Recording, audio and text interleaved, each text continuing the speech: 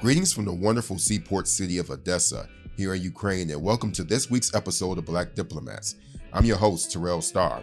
This week we're talking about Ukraine's military readiness as Russia is drumming up fears of an attack. Here to help me deal with the politics of Ukraine's military are Polina Synovets, who heads up Odessa's Center for Nonproliferation. She is also an associate professor at the Department of International Relations here at Odessa Mechnikov National University, where the two of us are recording this week's episode in her office. Also with us this week via Zoom is Mykola Bielievskov, who is a research fellow at the National Institute for Strategic Studies under the President of Ukraine. All right, y'all, let's get started with the show.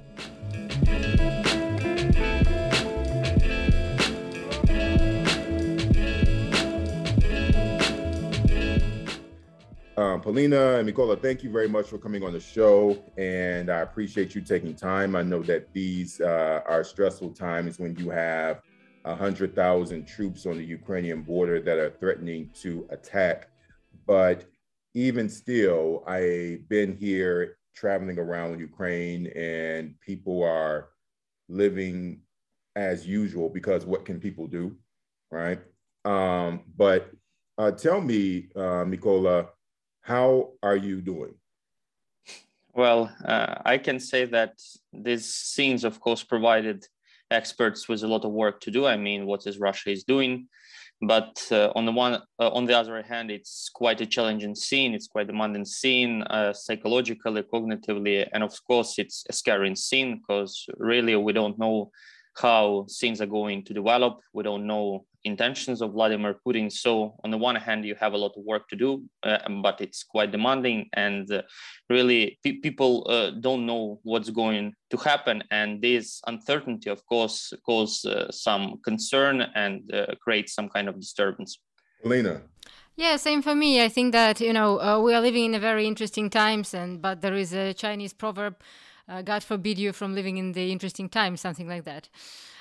So this is also my feeling that, of course, we have a lot of work to do now, but still, this indefinite future of everything, of peace here in Ukraine, of course, it can't keeping us from being anxious, I would say. Yeah, people often ask me in America, how are things there? It must be tense. And I have to tell them that, yes, obviously people know that there are tens of thousands of troops on the Ukrainian border, but I travel around and people are living their lives as normal, and people assume that the war zones that are in eastern Ukraine are the entire country. And I have to explain to people that no, for the most part around this country, if you did not know that there was a Kremlin occupation in the East, you wouldn't know about it. And it doesn't dominate news media here in ways that people think that it does, because this has been an issue for years. And so people are used to it. And we have this idea of Ukraine through our news cycle. And people assume that this is all that people are thinking about and is controlling their minds. And it's not. I posted a photo of myself with some kids and posing with them because I have a red coat with a white fox trim, and people think that I'm dressing like Santa Claus. Okay, people, children are waiting for the Santa Claus, not Putin here, right? Yeah, you're right. This is obvious. Yeah, because every 10 minutes, people are stopping me and saying, "Oh, you're Father Frost. Can we take photos with Father Frost?" Every 10 minutes. And I have to schedule my day around it because people are asking me to take photos. I was in Ivano-Frankivsk. I was in Lviv, and people are asking the same things. And so I posted a photo of myself on my Twitter just to show people that people are still having joy, people are living their lives and celebrating the holiday. And it's not just all about Putin. And to me, it was important to post that to show that this is just not a news subject. There are human beings who live here. And anytime I do a podcast or I do any type of broadcast from Ukraine or about Ukraine, I always emphasize that, you know. One of the things that people are interested in, Nicola, is how prepared is Ukraine to defend itself? And I know I reported on this back in 2014 about how ill-equipped Ukraine was to defend itself, but obviously the Ukrainian military has made a number of improvements. And so can you tell us about what those improvements are and how much has the military modernized from your point of view? Well, I think it's proper to start from the fact that back in 2014, Ukrainian armed forces existed more in paper than in reality. So they were not a fighting force to be reckoned with. And the loss, given the negligence and given underfinanced all over the years previous 2014, Ukrainian forces were not ready to sustain even 2 months effective combat in Donbass. So we need to start from this understanding that Ukrainian forces were barely existing or even non-existing. And yes, in these almost 8 years, they did a lot of job, really a lot of job. And alas, it's not a cause of great courage in the West, because if you compare what was going on 8 years and what is going on now, it's two different things. Basically, now we can say that we have the most capable and combat-ready armed forces in all 30 years of our country existence. So if you look at these armed forces, they are numerically much bigger. They are trained for combined arms warfare, because before 2013 there was almost no field exercises, you know, to train these tactics and combined armed warfare skills of the soldiers and their commanders. And of course, a lot was done to improve the quality and quantity of the equipment. A lot was done in terms of improving armor, I mean, modernization of main battle tanks, procurement of new armor produced by both state and non-state entities. A lot was done in anti-tank guided missiles, because yes, on the one hand, we're still in need of Javelin anti-tank guided missiles produced by US and provided by US government. But on the other hand, our own state enterprise was ready to mass produce anti-tank guided complexes in hundreds of launch units and thousands of missiles. A lot was done in field of intelligence, surveillance, and reconnaissance. We started war with cumbersome old Soviet UAVs that were not ready to provide leave coverage. So basically information that was gathered by them was useless. Now we have modern tactical and operational tactical UAVs for intelligence, surveillance, reconnaissance. We have new radar systems that monitor the situation in the air around Ukraine and in Ukraine, so we know what's going on in our skies, and any kind of air assault would not came out of blue for Ukraine. Also, a lot was done in terms of command and control, because we started war again with Soviet equipment that was not reliable. It was not resistant to electronic warfare. Russia practiced a lot in Donbass. So I can say a lot was done by Ukrainian armed forces that barely existed and functioned in 2014. Now it's the best force we have. But yes, to say that we done everything and we can just sit, it would not be right, of course. There is a lot of work to do, and alas, we have a kind of constraints, objective constraints. First of all, it's about budget. Yes, we increased the defense budget from approximately $1.8 billion to $4.35 billion last year. But it's not enough. It's meeting our needs approximately the level 55-60%. So to have modernized force, we need much more budget. I would say that in general, this amount of funding allow us to maintain Soviet equipment, somehow modernize it to this or that extent, and procure some brand new items, either Ukraine produced or produced by our partners and imported by us, like javelins, like communication equipment, like well-known Bayraktar combat UAVs. So on the one hand, we did quite a lot. That's completely another armed forces that were in 2014.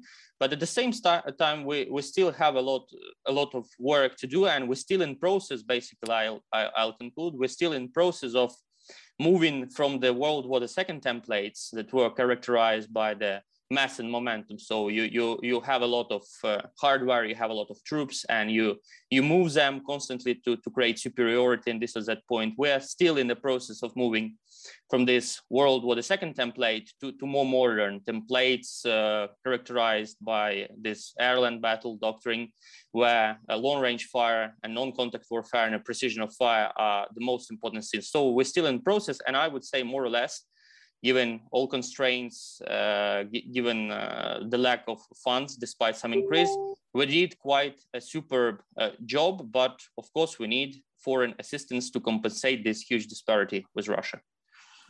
Right. Thank you for that, Mykola. So, Polina, I think a lot of people don't understand what it's like to rebuild a military or to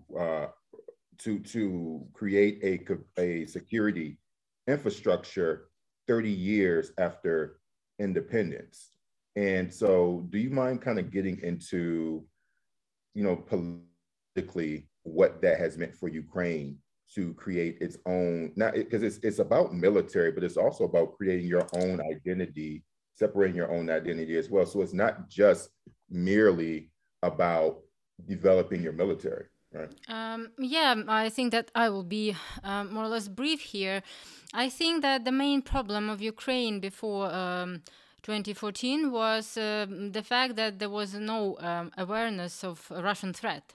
So it was, but nobody was seriously thinking that Russia could really attack and annex Crimea or start military actions in Donbass.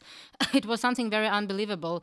And also, Ukraine was, for some reason, blindly believing in documents. I mean, Budapest Memorandum, I know that we have this issue. But what is interesting about, for example, Ukrainian military doctrine, which actually shows how Ukraine was preparing to deter threats or to confront threats.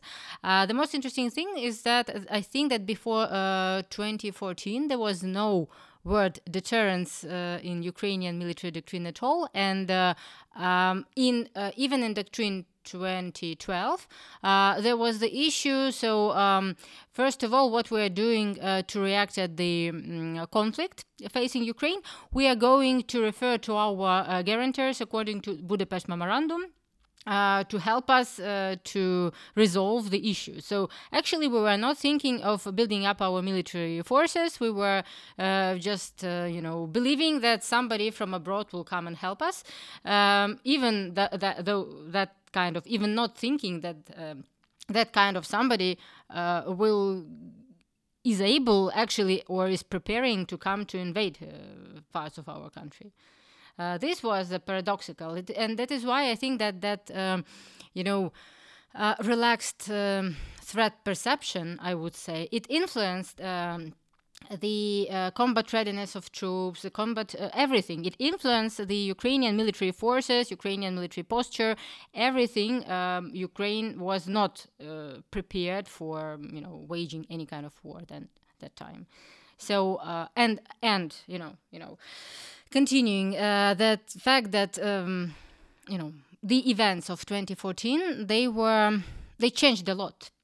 And first of all, in the Ukrainian threat perception, in Ukrainian self-identity, in the way that, there was a joke in Ukraine that Putin is the best friend of Ukrainian nation because he contributed a lot to forming of a Ukrainian nation.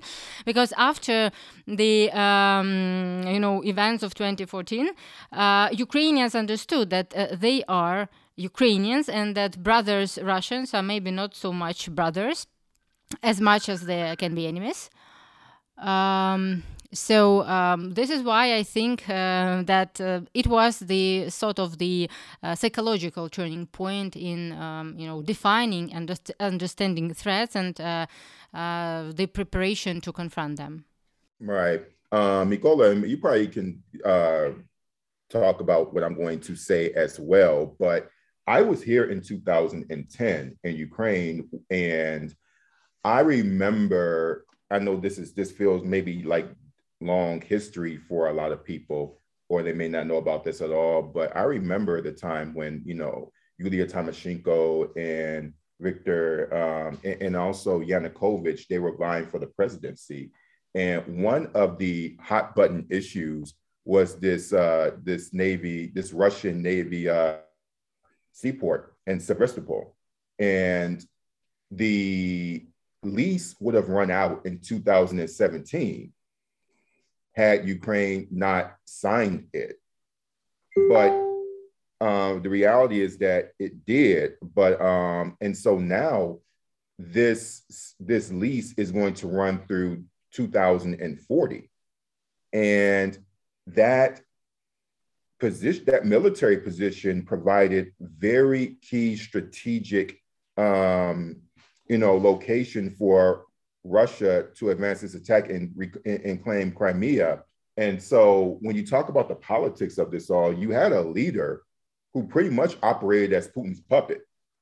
And so one of the things that I notice about Ukraine now, and you can tell me if I'm wrong about this, but this feels like the most, I guess the best way I could describe the most pro-Ukrainian,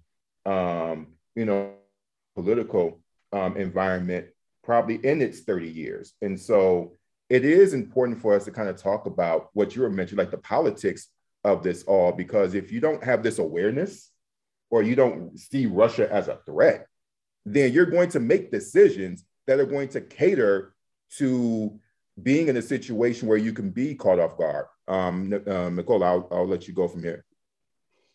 Well, if we are recalling Viktor Yanukovych regime, we need to start that, yes, they were operating from totally different assumptions, and these assumptions proved wrong. And Viktor Yanukovych did a lot of negative stuff with his coterie that negatively affected Ukrainian security. It's not only about the prolongation of the stay of a Black Sea fleet till 2044 under Kharkiv Agreement. That was very important for Russia indeed to preserve its influence in Crimea. And yes, we remember how the station of a Black Sea fleet in Sevastopol basically helped Russia to quickly seize Crimea in 2013. Not only that was done by Yanukovych, he also was the one who stopped our Euro-Atlantic integration and at the same time did not invest in Ukrainian armed forces. That's why we basically met 2014 under the worst possible scenario, without proper external security guarantees provided by NATO, and at the same time with our armed forces being non-existent or barely existent. So yes, a lot of negative things were done because Viktor Yanukovych and his coterie, they were doing everything from totally wrong assumptions that if we are more or less accommodating to Russia, if we are pursuing a kind of our own reset with Russia, then Russia may be not that threatening with regard to Ukraine, and there would be no need to do something that Russia done against Georgia in 2008, when it launched limited aggression against Georgia. But everything proved wrong, and Yanukovych greatly misjudged Russia, misjudged Putin, and misjudged the fact that international environment negatively changed vis-a-vis Ukrainian interests, Ukrainian calculations, that basically Russia was investing and continued to invest in its hard power. It's launched aggression against Georgia, which means that it's ready to resort to force to satisfy its interests. So yeah, it's a kind of when policy done by previous administration, not by previous, but by one of the previous administration. Of course, we also have a Poroshenko turn but policies done by Yanukovych and his confidence negatively affected Ukraine. But at the same time, I would say that by trying this non-alignment, by trying accommodation towards Russia, basically now we have this argument, we at least tried, because now we also have this, again, suggestions, maybe Ukraine tried to be more accommodating towards Russia, maybe neutrality and so on. We already have this kind of stuff, we already tried it, pursuing non-alignment and not pursuing NATO membership. It failed us in 2014. So now we are firmly on Euro-Atlantic European integration, because we did other things before. It proved wrong. It created more favorable environment for Russian aggression. And now we're firmly on Euro-Atlantic integration because Putin aggression left us no other option. One thing I wanted to ask you both about is is diplomacy. I know that there are a lot of critiques that we have of Petro Poroshenko's administration, but in the West, one thing that he was credited for was being a good diplomat. And also one thing that people in the West, well, I'm speaking more from America, saying is that he has some credit for helping to maintain the country.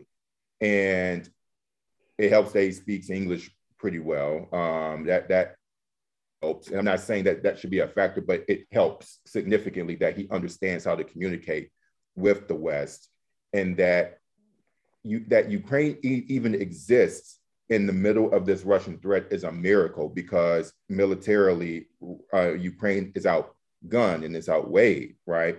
And so people say that his diplomacy helped to reestablish diplomatic ties that are opening up the doors so that there can be this exchange of how can the West assist the military and how in this relationship with NATO. I'm more specifically interested in your thoughts, Polina, about NATO and the role that Ukraine wants to be in NATO, and why is NATO so resistant to opening up the door or eventual pathway Ukraine to enter into the organization? I think that the answer is pretty short. It's Russia. I've been to NATO Defense College back in 2015.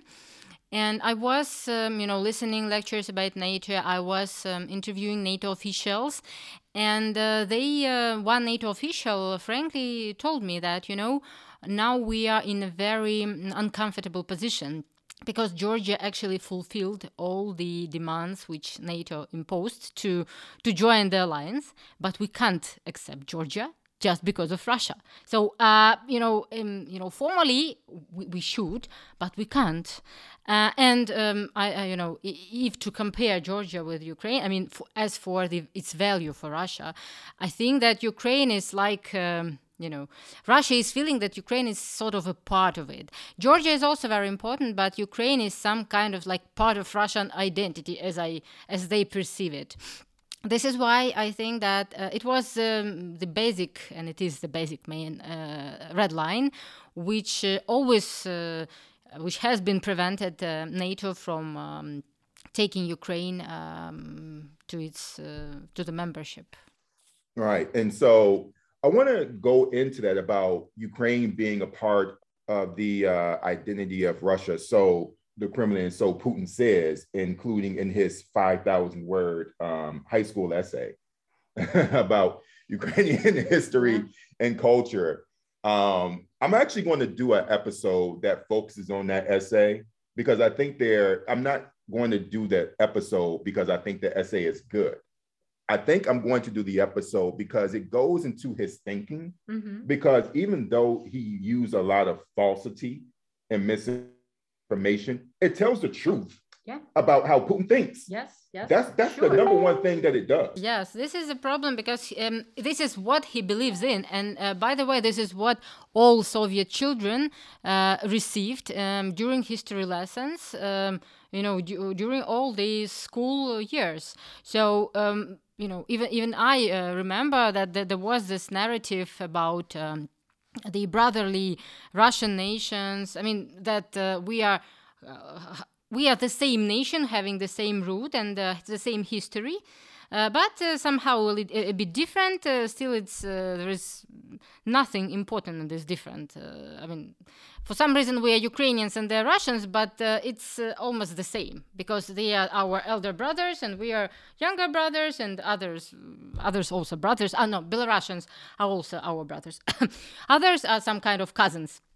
But still, it is something which Putin, I'm sure that he was going, attending history lessons, and he knew, and he knows that the biggest problem is that, this is not only his thinking. Because I was talking to one very famous Russian academic, whom I would not name because, everybody knows him because he's the founding father of all nuclear sciences in Russia, back in 2014. And he told me, it's a big tragedy, what happened between our countries, but for me, but okay, there are different countries, but let us agree, we are the same nation. And why? Because there is a very strong historical intervening. Because he said, my dad, he is a Jew from Vinnytsia. My mom, she's from Zhytomyr. Then they got married and they went to Moscow. And I was born in Moscow. And my dad is the famous Russian academic. I am also the famous Russian academic. So we are the same nation. Because it was something which was down in purpose in the Soviet Union when they were, mixing nations, to say that actually there is no clear nations and there is no difference between Russian and Ukrainians, and then you can be, Ukraine-born Jew, but you are a Russian academic, and you are perceiving yourself as a Russian academic and one of the most respected people in Russia and moreover in the West. So, and that guy, he's one of the most liberal people in Russian academia. So what to say about more conservative people as Vladimir Putin? This is his strong belief. He understands, he perceives Ukraine as if it's a part of his country, suddenly became crazy and split for the crazy, absolutely irrational reasons. And now he's trying to join the enemy alliance because he still perceives the West as the enemy. This is what he believes in, and this is really hard to fight because this is belief. Right. And so, Mykola, I want to get to the heart of why he's doing this, because of why the Kremlin, more specifically Vladimir Putin, is doing this, because he talks about Ukrainians being the brother, right? And even though that's still subjecting you as lower, right? Because you're still beneath me at the end of the day. And everything that you're describing, Polina, is how that's how colonialism works. That's how a colonial mind thinks and operates in many respects. But Mykola, I just want to ask your take about what is behind this. We're talking about military, but what's the motivation? What is supposed to be achieved? Well, I think with regard to this question, there are two parts. First of all, it's a kind of public justifications that provide, but I think it's not the most important things. And the most important things. So what they are basically talking about, on the one hand, what Polina said about quite a lot, they want to write the greatest geopolitical tragedy, which was a collapse of the USSR, which was a collapse of historical Russian Empire, as Putin recently said. and it affected them negatively in terms of their ability to influence security in Europe. Because remember, when Ukraine was part of Russia, an empire, Russia was able to project power in Europe, in Central and Eastern Europe, and using not only Ukraine as a launching pad for aggression, but also Ukrainian manpower, basically, to magnify a Russian army. Because just for comparison, USSR had 190 division army at the end of its existence. Now Russia had only 18 division army. So without Ukraine, it's not able to raise this big army and not able to threaten Central and Eastern Europe. So with independent Ukraine, the whole Eastern Europe, whole Central and Eastern Europe is a secure one. So that's one thing. On the other hand, they are talking about being threatened. I mean, threatened by NATO westward expansion, about Ukrainian membership in NATO. As for me, it's a total nonsense, because again, Russia is the biggest conventional power in Europe right now. It's one of two nuclear superpowers, and it's very difficult to imagine what can credibly threaten such a kind of power. I mean, in terms of physical existence, especially when we're talking about NATO, which was strictly observing this NATO-Russia Founding Act, and which is not living by the confrontation. So yes, they are taking steps, I mean, US, NATO, but they're taking steps in response to what Russia did in 2014, and these steps are not that threatening at all towards Russian security. So it's a kind, as for me, just the narrative, just a kind of public justification, but not the real motive. The real motive, as for me, was along with the scene I said that loss of Ukraine was negatively affected the Russian power potential, Russia's ability to influence Europe. Two other reasons stand as for me. First, it's Putin's personal legacy. Remember that is 69 years old, and he wants to leave some kind of legacy. And if he's able to conclude the agreement with US that NATO enlargement would stop, that would mean that he can create a favorable contrast if he's compared with both Michael Gorbachev and both Boris Yeltsin, who were not able to do something with regards to the NATO existence and eastward enlargement. And another thing, it's about, of course, Russia perceiving itself as a great power, as a great European power, being able to influence European security. They are accustomed to it, because since Vienna Congress of 1814-15, they were major player, especially during the Cold War, controlling one part of Europe and threatening another part of Europe. And when USSR collapsed, they lost this great power status. They lost ability to influence European security, and a NATO eastward enlargement, it was a kind of expression that Russia is great power no more, not able to influence European security. So if they're able to influence European security the way they want, so we are not talking about now whether these claims are rightful, they are of course groundless.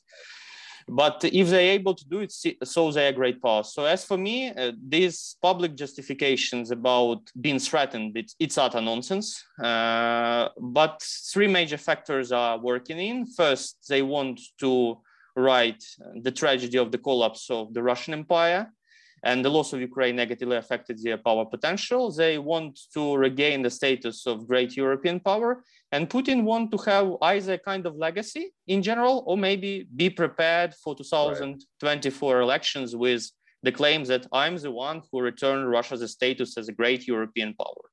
If Ukraine didn't give up its nuclear stockpile, if it did have its weapons stockpile, I mean, what position would Ukraine be in? Because in my understanding, if in order to control the stockpile, I mean, all the codes are in Moscow, from my understanding, but I don't think a lot of people know that. But do you mind walking? Yeah, well, there are two, even three maybe positions here.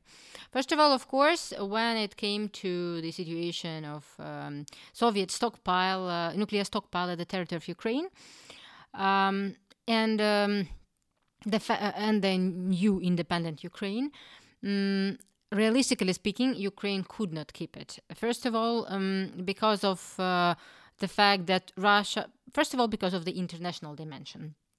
Why? Because even though Ukraine was the main missile producer, heavy missile producer in the USSR, and actually having lost Ukraine, Russia lost almost 2/3 of its missile potential, heavy missile potential. Ukraine was not producing nuclear warheads itself. And Russia was totally against the idea that we can provide service for the nuclear warheads deployed at the territory of Ukraine, right? They said that those are our warheads, just bring them back, and that's it. The United States, of course, they supported Russia because they didn't want to have 3 or 4 nuclear states instead of 1, which was the Soviet Union, and it was it was a very strong international pressure, and the main signal sent from Washington was that since you are not giving up your nuclear potential, you won't be accepted to any international organizations. We want you won't be able to behave as the fully fledged member of international community because we won't let you in. And it was a very strong pressure. On the other hand, they said, if you do, we'll help you. We are giving you money for the disarmament. We are giving you money. At the moment you want, we're giving you money. Right. I want to add in something. Yeah. There's some context for a lot of people who may not remember this, but keep in mind that this is 1994. The Union fell essentially just 3 years ago. 1991, when this is all happening. And this is when George Bush, the father, was coming off of his, he was coming off of helping to kind of coast the end of the Cold War. I mean, it was the diplomacy of Ronald Reagan, but it was George Bush who benefited from that politically. So in America, there was an incentive going back to the international development element that you're discussing of denuclearizing. A lot of people don't know right now, Russia and the United States holds 90% of the world's stockpile, which is around 14,000, 15,000, somewhere in that range. But before that, there were tens of thousands of weapons around. And so to go from that, and it was up to about 70 from my understanding, but to go from that significant drop, given the political climate, was a miracle. And also keep in mind that Boris Yeltsin was president of Russia at that time, just for our listeners. And so Bill Clinton came into power. And so one of the major things that was going on was this retirement of weapons, right? And so the 14,000 mark did not exist in the early 1990s. So we were getting to that point where you're not only just retiring those weapons. We're not talking about deployment, but just taking them and deconstructing them so that they can no longer be used. And so I just want to give some context to what was going on at that time. The Union had just fallen around 3 years ago. So but go ahead. So by the way, considering nuclear warheads, there were, I think that at the territory of Ukraine, the number of nuclear warheads was a bit more than now Russia has. I mean, it was about 1,000 and maybe 500 or like 700 strategic warheads, nuclear warheads. Okay, the ones which are used for the missiles which are going to the United States, I would say that. Yeah. And yes, and about 4,000 of tactical nuclear warheads, the ones which are used in the region, I mean, against NATO in Europe. Yeah. So plus. So basically just imagine this big old map where, New York, Washington, D.C., for all of our folks around there, we were going to be hit first. And then, and then Brussels, Paris, London, everything. Yes. Yeah, it could be done, whatever. But unlike tactical nuclear warheads, I mean, we were not controlling strategic warheads. Moscow were controlling them. But there were rumors, and there is an information that there was some work to detach our command and control from there, so we could block their launch. But even though we could not, fulfill their launch, because the process of launch is that the president gives an order, and then the guy who is sitting in the silo, he pushed the button. So Ukrainian soldiers were supposed not to do this. Still, there was some risk, and therefore, of course, Russia and the United States did whatever to prevent Ukraine from joining the club. The other question, because now it's a very wide speculation as for the issue whether Ukraine could retain this potential. So what would happen, and would anything happen, if Ukraine retained nuclear weapons? And of course, there are a lot of, uneducated people who said that, of course, we should have retained it. No, we could not. I mean, we are not, North Korea to be isolated from the whole world and to, fanatically work on nuclear bomb because we don't have anything except this bomb. But just hypothetically, it was also my question to that famous Russian academic who is the founding father of all Soviet sciences about nuclear deterrence.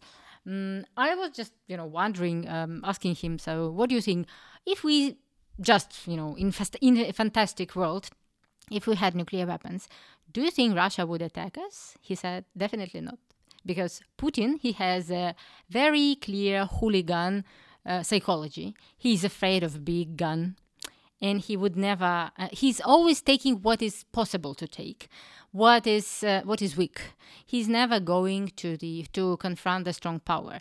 Of course, the other thing is that we didn't really have the opportunity to retain nuclear weapons, but we even didn't do whatever to substitute with conventional deterrence what we have lost, right? And explain conventional. Basically, conventional is... Yeah, conventional is deterrence, which you are deterring your enemy with the help of conventional arms, not nuclear arms, not right? Nuclear. That's all. I'm just saying because a lot of people don't know. Basically, anything that's not nuclear. Mm-hmm. Yeah, with anything. So we didn't do anything. I mean, I think that we even do whatever to bury our army and to make it non-capable. It's not ours, of course, but it's our distinguished presidents. Of course, first of all, President Yanukovych and others. So, and I think also Russian intelligence did a lot to help us to ruin our army at some point. Yeah, I'm sorry for... No. That's a good point. So, Mykola, I'm interested in your thoughts about now, how do you see Ukrainian security evolving with the fact that the budget needs to improve, the budget needs to be increased, but also this has a lot to do with the Ukrainian economy. It has a lot to do with some of the recent news cycle where, you have Petro Poroshenko who arrived yesterday and he's supposed to stand trial on corruption charges. A lot of people see this as a distraction, but a lot of people are also saying that one of the things that Petro Poroshenko didn't do during his administration was deal with corruption in the courts. And so it's not, so there's an economic factor, there's an issue of corruption that has to be dealt with. And all these things manifest in how you can finance your country. So with this context, Mykola, can you just talk about what needs to be done from a country standpoint in order for it to be more secure?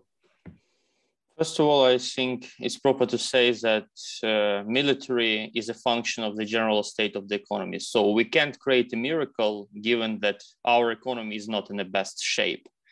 So yes, it's first of all about economic development, creating proper conditions. So we have, even if we spend the same share of a GDP, we now spend approximately 2.8% of GDP on the army. So if we spend the same amount, which is quite a huge amount, huge share of GDP.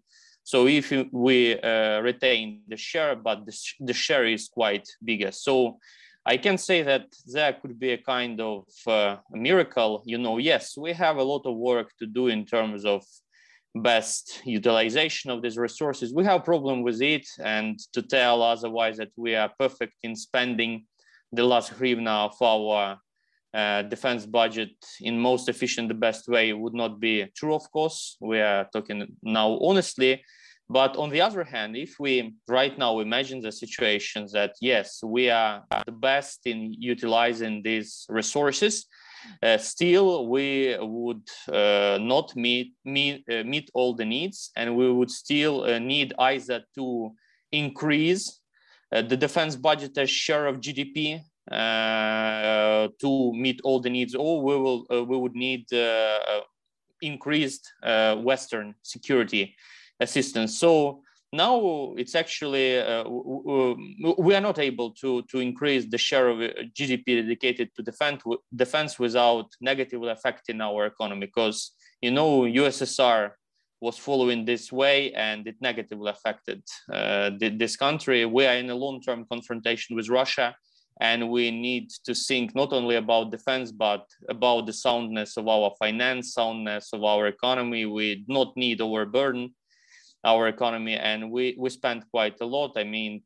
2.8% of GDP specifically on defense. So it's quite a big sum of money. So it's either increasing the share of the GDP dedicated to defense without some miracle economic development. I think it would be a wrong way to go, because it would negatively affect our society, economy in the long term. Or either it's creating favorable environment for economy, so it would blossom and develop at the rates much bigger than now, which would mean that this 2.8% of GDP in absolute terms are much bigger than the current rate of 4.35 billion of dollars. Or it's increased assistance from our partners. I think the best way for Ukraine, it's making ways to better utilize our limited resources, because resources are always limited, and also asking and making the case for our partners that, look, we are doing our part of job. We are better than yesterday in using our limited resources. So please help us in increasing security assistance. We appreciate everything we receive, of course, from our Western partners, but still it's not enough. So I think the best way would be this one, better utilizing our limited resources, creating the proper list of equipment we need in the first order, in the second order, in third order. So, and keeping with this list, better utilizing resources and asking our partners to increase defense assistance, because as for me, it's a road to nowhere if we overburden our economy not in the best shape with increased defense budget. It's kind of possible, but it's not realistic, I would say, and not a best way. Though, on the other hand, you need to remember the case of Israel that spent more than, I would say, 30% of its GDP in the first 30 years of its existence for defense, when its existence was at stake. So there are cases where societies are ready to tolerate high defense expenditure, but alas, it's not the case of among Ukrainians, whether they're ready to tolerate a much bigger share of GDP dedicated to defense specifically. Okay, thank you. So I'll let you have the last word, Polina. Just going off of what Mykola said, how are Ukrainians thinking about security now? Because we know that Ukraine is a very diverse country. And when you think about NATO, you think about just right now, the current state of Ukraine politically, where is the population in their thinking about its relationship with the West and with NATO and with Russia? I think that the aggression of 2014 and the events of 2014 pushed a significant part of Ukrainian population who were pretty much anti-NATO to the different side, to the opposite side, I mean. I think that before 2014, not more than 35% of Ukrainians were in favor of Ukraine joining NATO. And in 2014, it was about 75%, but now I think it's about 65, 70. So still it's a majority of population, which shows that probably Ukrainians see the main umbrella, the main capability to defend themselves in NATO. And maybe it's sort of the peculiarity of Ukrainian strategic culture, because Ukraine has always been trying to find some kind of strong shoulder to lean to be defended. And now, and at the same time, not to be abused by. It usually happened with Russia, because Russia has always been very often was our ally in different things. So starting from the deep dark history of Bogdan Khmelnytsky, and then in the beginning of 20th century, they were also decided to take common way with Russians. And at the same every time we were trying to align with Russians, we were oppressed by Russians, we were abused by Russians, and we were deprived of our national identity. So unlike Russia, NATO never, deprives a country of its identity, and at the same time gives the opportunity to be protected. So I think this is the biggest dream of Ukrainians, to join somebody who will protect but not abuse. Still, I think it's a very, very distant perspective. So I don't think that Putin has any kind of reason to worry that Ukraine will join NATO. Definitely not, and definitely not in his lifetime. That's what I say. Maybe that's all I wanted to say. Yeah. Okay. So Mykola and Polina, thank you both very much for taking time to come on the podcast. And I always like to amplify voices who are actually from the countries to give their perspectives about what's going on in their countries. So, and since I'm in Ukraine, I'm doing just that. And as for me, I'm going to leave your office. I'm in Polina's office right now, and here in Odessa at the university, and I'm going to go out on the street, and people are probably going to ask me to take photos because I look like Santa Claus. So yes, it's still a big holiday today and tomorrow. How is it? It's a baptizing of Christ. So probably there's still these 2 days, people will be intensively asking you to taking pictures, because they're still in a holiday mood. Yeah, they're still in the holiday mood, because for us, the holiday mood ends after the New Year, but there's still holiday decorations up and everything. I swear this country has more holidays than any place I've been in my entirety of traveling around the world. And anytime I try to set up a meeting, there's always some holiday that gets in the way of it. It's just so amazing. But anyway, thank you both very much. I appreciate you all for talking and giving your voice about what's happening. Thank you very much, Joel. Thank you very much. Conversation.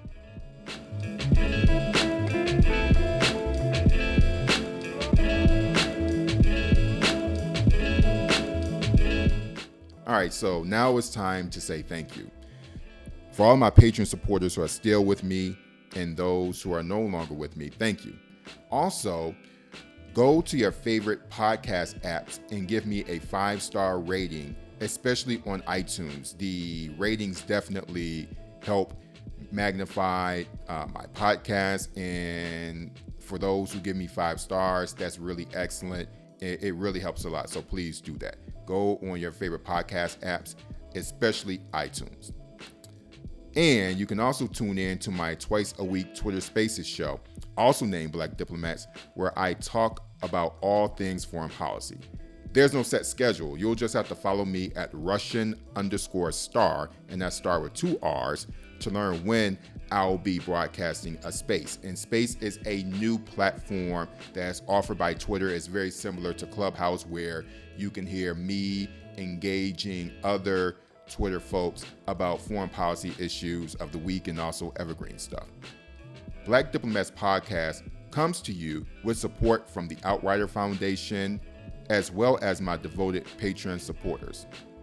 And production of Black Diplomats comes thanks to Mike Hall, my brother from another mother. Thanks for listening, and see you all next week.